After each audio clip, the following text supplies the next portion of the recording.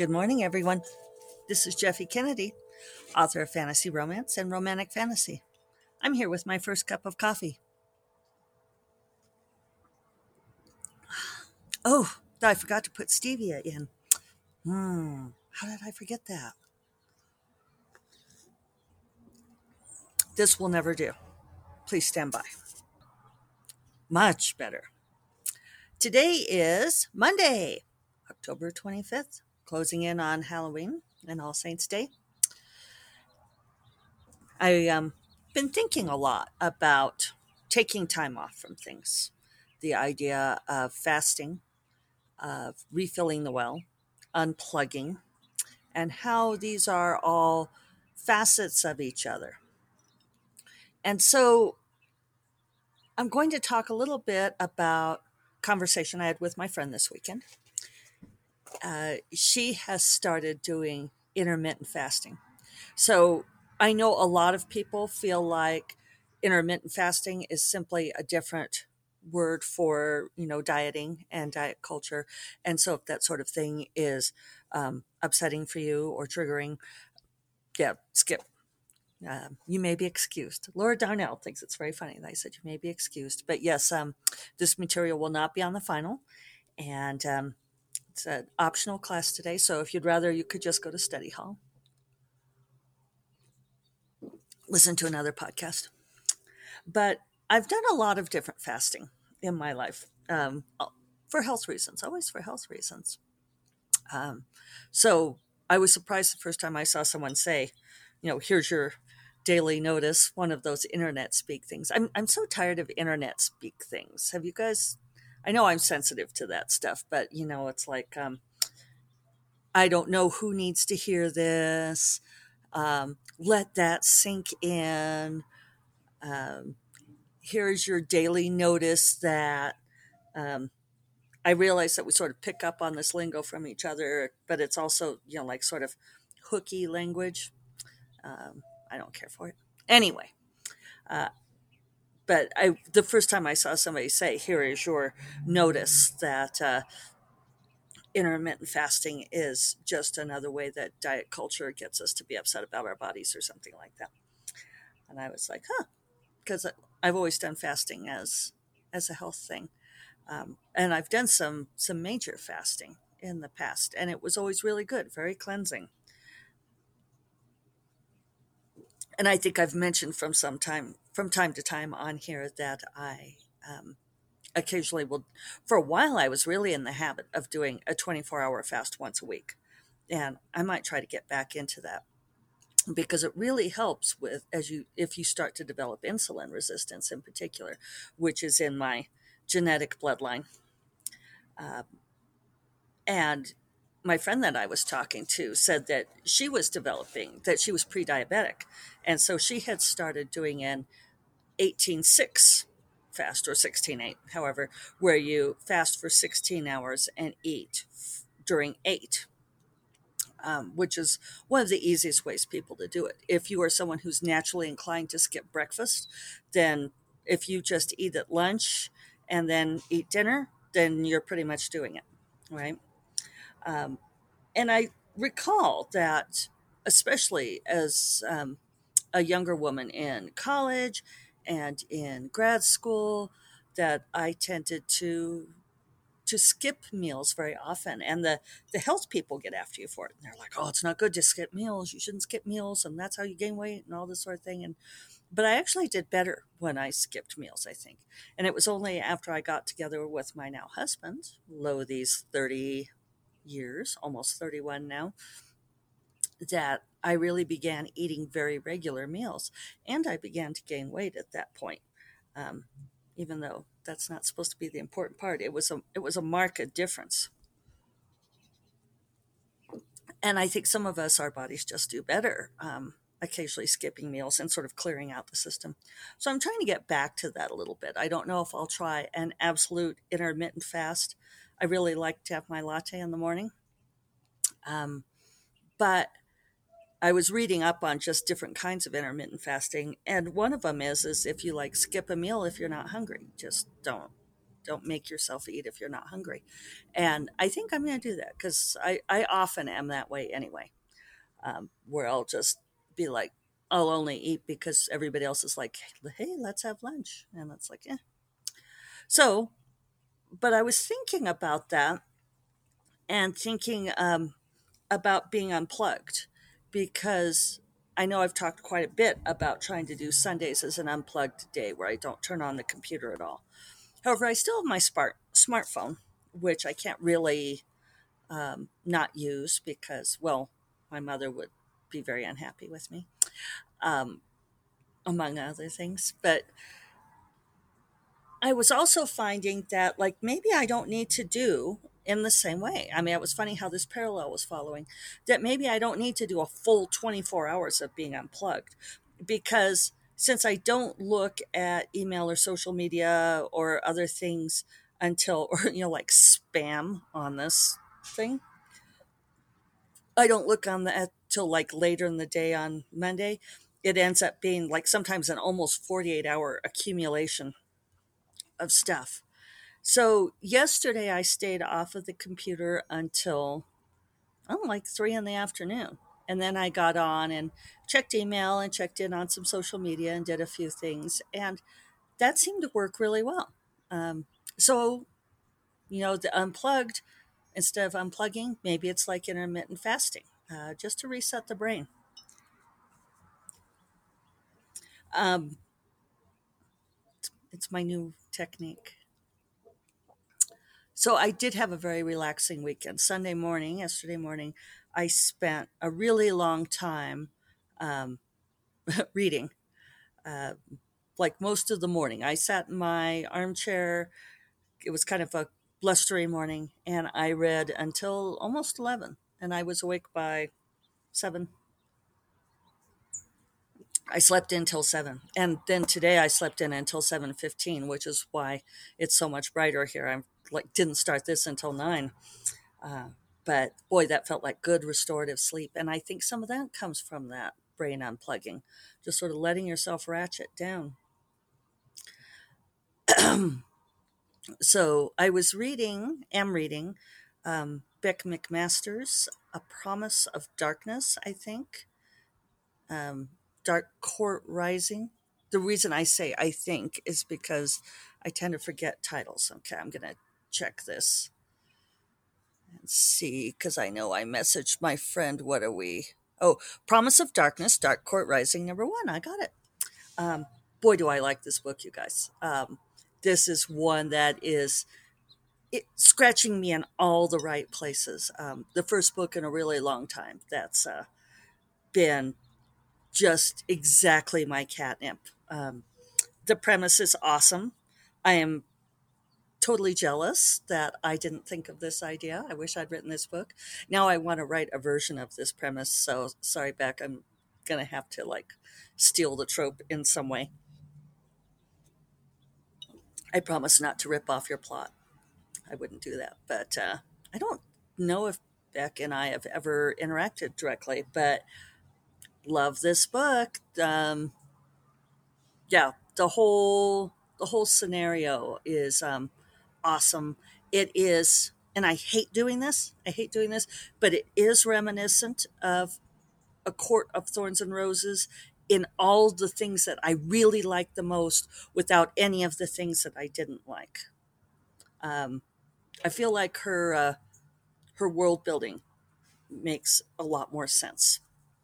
Um, it's not as angsty and over the top as Moss's series, but and I'm using Akotar as a shorthand for like that trilogy.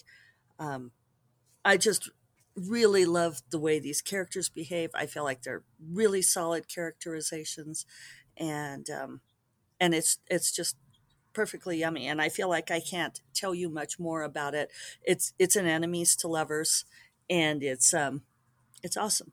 I saw it because SFF Romcast uh, which I'll link to. It's a new podcast, and they've been featuring books this month. They featured The Orchid Throne, which was really sweet of them, and they mentioned this book, and I was like, "Huh, this sounds like my catnip, and reader, it is. So that was great. It's been a long time since I've just spent like an entire Sunday morning in my robe, hanging out in my armchair, reading something that was utterly delicious. It was awesome. And then I turned over my closet. This is a BFD, you guys. Um, this is a habit that I've had all my life, taught to me by aforementioned mother. Uh, it was funny to me to discover that not everybody does this, but um, every spring and every fall, I turn over my wardrobe. I So yesterday, for example, what I did was I took all of the summer things and I put them away in this big plastic bin that I have that I store in the closet. And I got out all of the fall and winter things. And yes, it's a little late. I don't know who's going by overhead here. Uh, but we've had a very warm fall here in Santa Fe. And also, I've been procrastinating.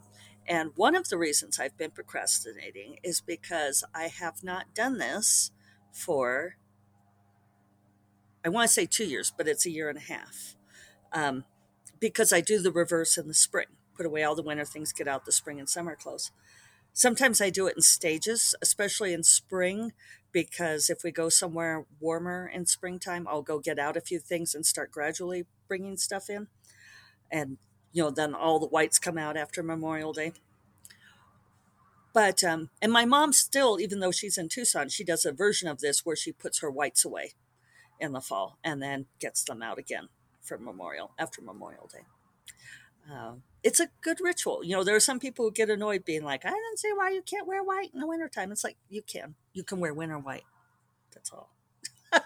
No, do what you like. But I like the ritual of it. And it's very interesting to me. And I was thinking about this a lot doing this yesterday because in fall of 2020, a year ago, I did not do this um, because it was pandemic year.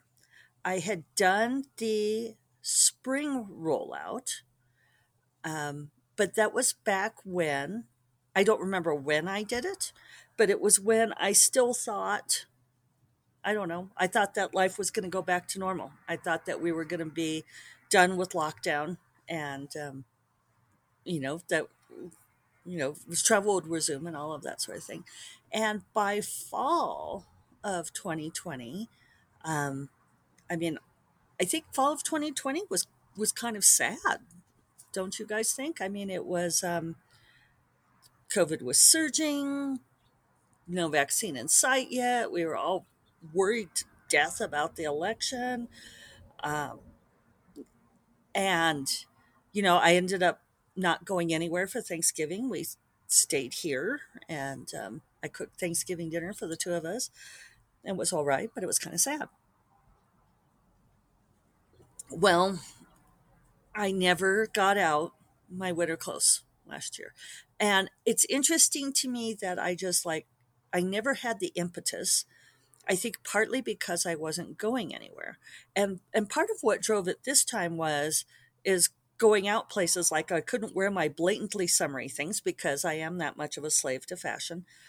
Um, but all of this stuff was like locked away, right? It's back in this bin and stuff and there were a couple things I'd missed. But one of the great things about this process is getting out these clothes and seeing things that you forgot you had. I had all this stuff I totally forgot I had. Um, and it was kind of awesome. That's the plus side. I also went through everything hanging on my rack, and I really did. When I do this, I do a big purge too. The advice givers say that you should anything you haven't worn in a year, you should get rid of. Which does not include like formal wear and party dresses. But even then, I bend the rule quite a bit. But there are some things that, especially with that, it feels like like a 2 year window in winter clothes. There were a lot of things that I was just like, oh, this feels really out of style now. And this just feels like nothing I will wear again. And even though I remembered it fondly, I was like, let it go, let it go. It's these. um, it was the sad thing was going through all my party dresses and formal gowns, and some of those I'd totally forgotten that I had. I was like, wow, I don't even remember where I got this dress, um, and I haven't worn in so long. I think we need to have like a big formal dress function so that we can all dress up and wear our party clothes. When we went for Christmas last year to Tucson, we didn't go out anywhere because COVID, and we ended up just staying in the whole time. So even then, I didn't, like I was able to get by with that sort of interseasonal stuff.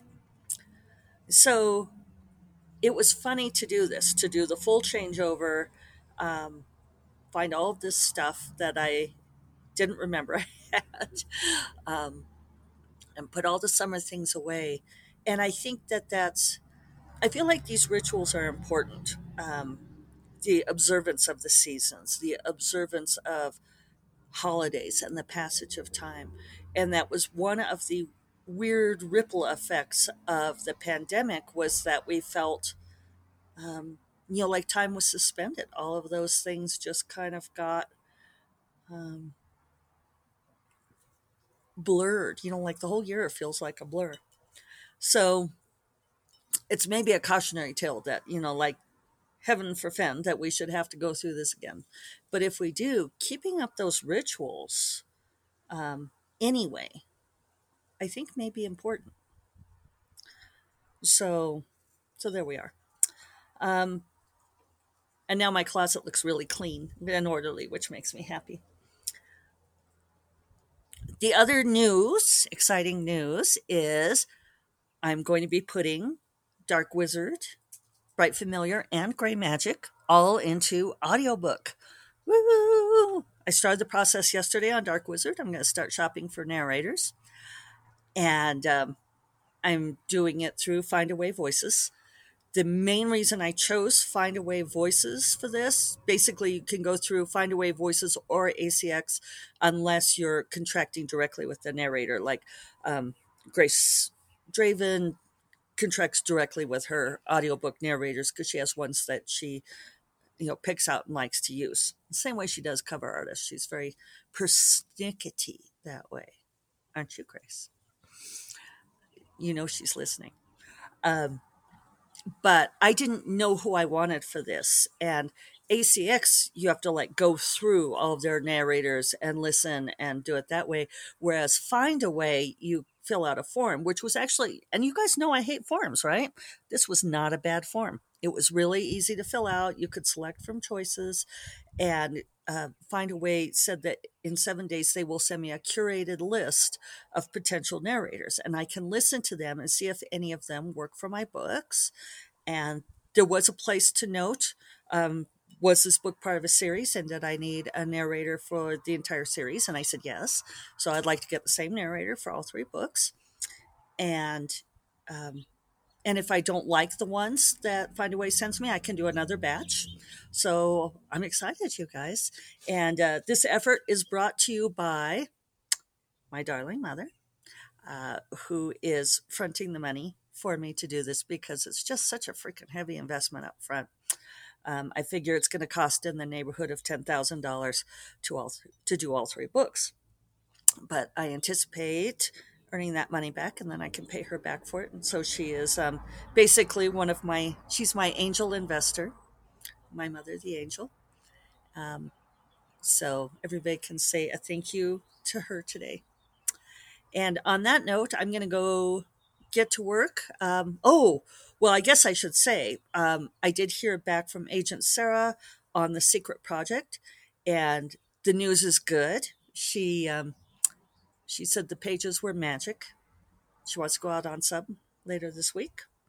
So, dun, dun, dun. So that's a better outcome than last time.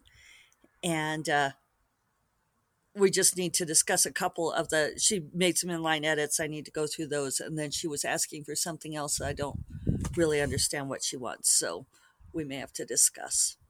But the novella is also coming along well. I'm at like 8,000 words on that. And I've finally got my feel for that story.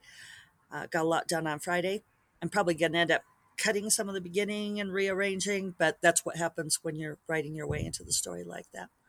So, yeah, feels like things are going really well here, getting in the flow. So, on that note, I will remind you all that First Cup of Coffee is part of the Frolic Media Podcast Network, and you will find more podcasts that you love at frolic.media/podcasts. And I will talk to you all tomorrow. Take care. Bye bye.